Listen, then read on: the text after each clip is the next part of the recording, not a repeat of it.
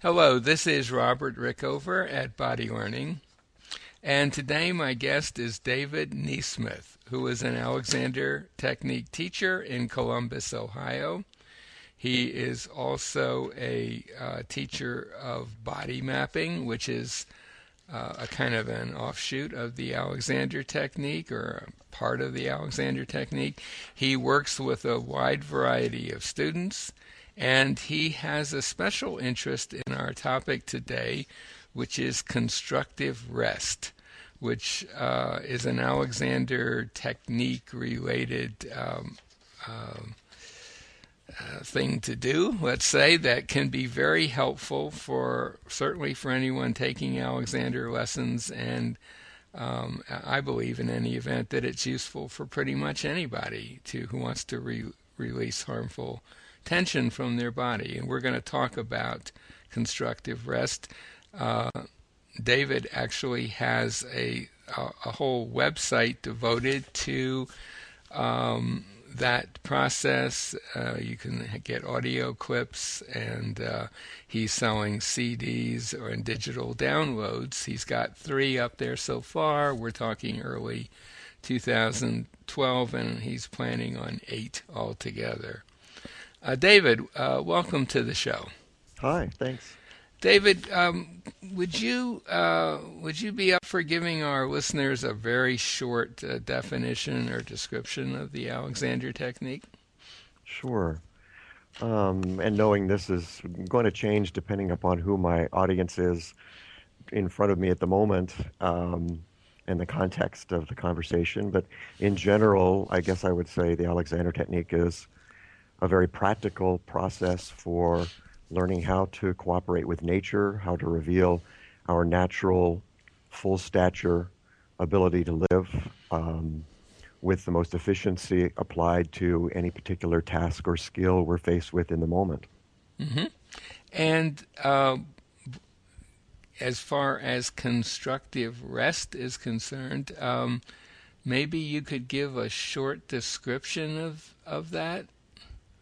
Sure. I see constructive rest as a quality pause in our day. We are not designed as a continuous duty machine, and we're not designed to go powering through our day without a quality break. And doing something called constructive rest, the word constructive leads us to something that's productive and practical, but yet restful. And so constructive rest is a time to take the pressure off of our joints, to take the pressure off of our neck, to ease open our awareness, to deliberately slow down and allow our nervous system to rebalance. And there's very specific things that one can do or undo in a constructive rest session that will gradually flow over into the way we live our day and apply ourselves to whatever activities we're in. Mm-hmm. And maybe you could give our listeners a very short description of what it looks like and how a listener might arrange themselves to be in the constructive rest position. Sure. Well, the classic constructive rest position for me is to lie down on a fairly firm surface, a rug or carpet on a floor, or even outside on the grass is nice, with the knees bent up towards the sky so your feet are flat, playing with the spacing of the feet so that you can find the best balance. Having the feet flat, knees up like that helps relieve any stresses on the lower back. And starting with the palms down, elbows out to the side. And sometimes it's useful to have some sort of firm support under the back of the head, maybe a paperback book or two, or a rolled up sweater or something, and to provide a little bit of gentle traction on the muscles of the neck and the upper back. And I generally advise students to start with their eyes open so they can balance their awareness of their internal information in a large world of awareness. I'm often telling students it's not a time to zone out, but to tune in to themselves in a larger world. So the lying down, feet flat, knees up, a little bit of a bolster under the head, eyes open. That's the starting place. Hmm. And a fairly common variant would be having a bolster, a larger bolster of some kind under your knees so Hmm. that you don't, and of course then your feet would not be flat on the ground. There's Hmm. some teachers who prefer that for some students, or Hmm. you could have your lower legs resting on a couch or elevated surface. The key thing there is that your knees should be elevated Hmm. relative to your hips, and Yes. as you said, a firm surface is good because that's going to give you some feedback Hmm. that a mattress, a soft mattress, would not. So, I mean, biomechanically, that position does tend to encourage release of tension in your torso and in your spine, Hmm. perhaps even more than ordinary lying down. But I could imagine a listener saying to him or herself at this point, well, you know, I take a nap after lunch every day and I wake up refreshed. Why would I? What would be the advantage of this process? Well, I think there are many advantages. When lying in constructive rest, we can acknowledge the assistance of the floor, the ground underneath us, that firmness, that support. We can acknowledge that gravity is holding us down, that we don't have to hold ourselves up in any way, except for a minimal effort at maintaining the legs if they're not bolstered by a pillow or something. And then there's a lot that can be done in our thinking to enhance the quality of our experience. Not more doing, but in the quality of our thinking, to deliberately and intentionally allow our awareness, which is habitually narrowed for most people, to expand, to have the intention of noticing our neck, where we often carry a lot of tension, and to invite muscular freedom throughout our body, beginning with the muscles of the neck.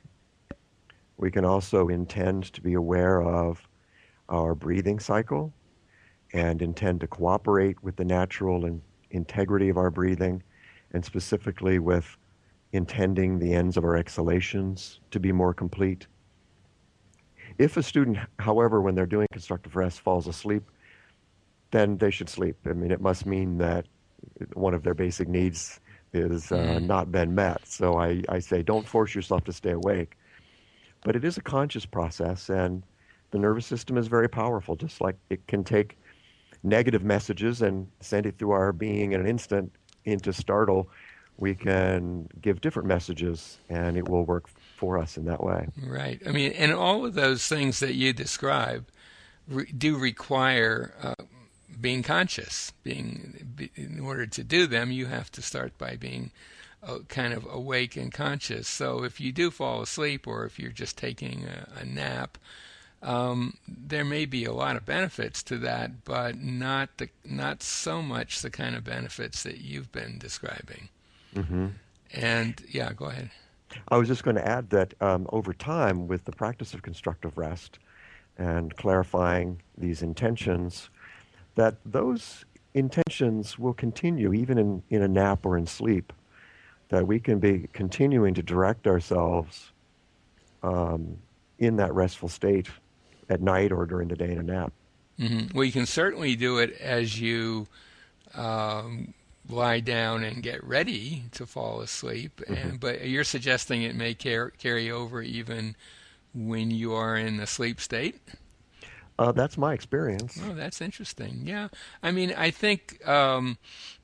mean, the whole idea of this is to be able to function more effectively in the real world when you're Hmm. out and about.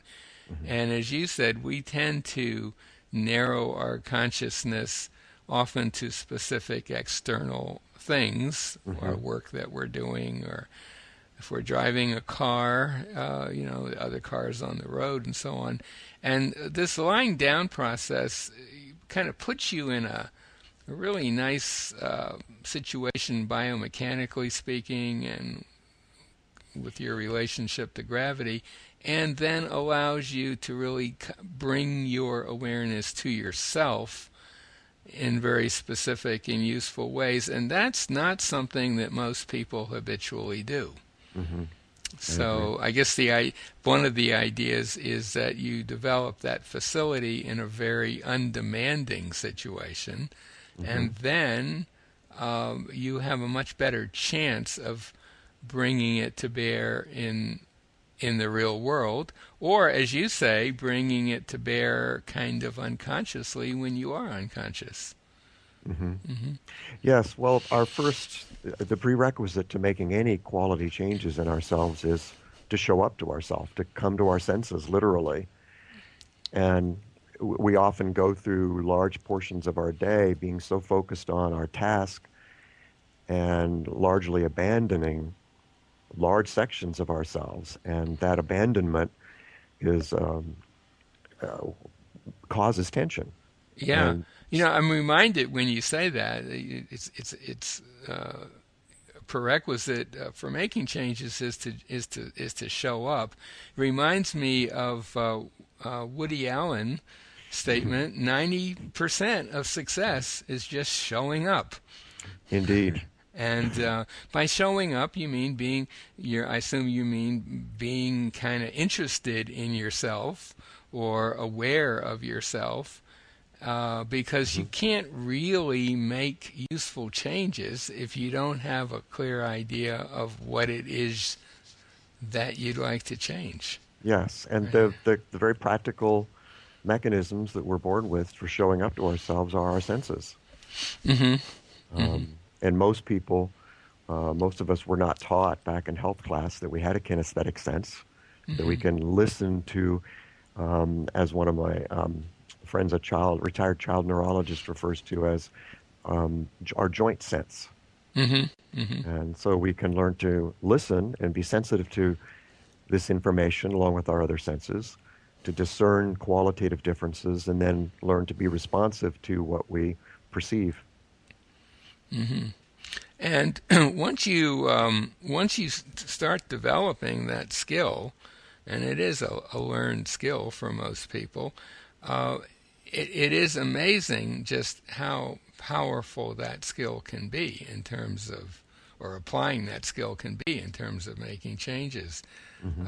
And even if you're not too good at consciously taking what you learn lying down into activity right away, just that lying down in that position for, perhaps a total of 15, 20 minutes a day, maybe Hmm. divided up into little segments, can have a huge effect on your physical and mental well-being.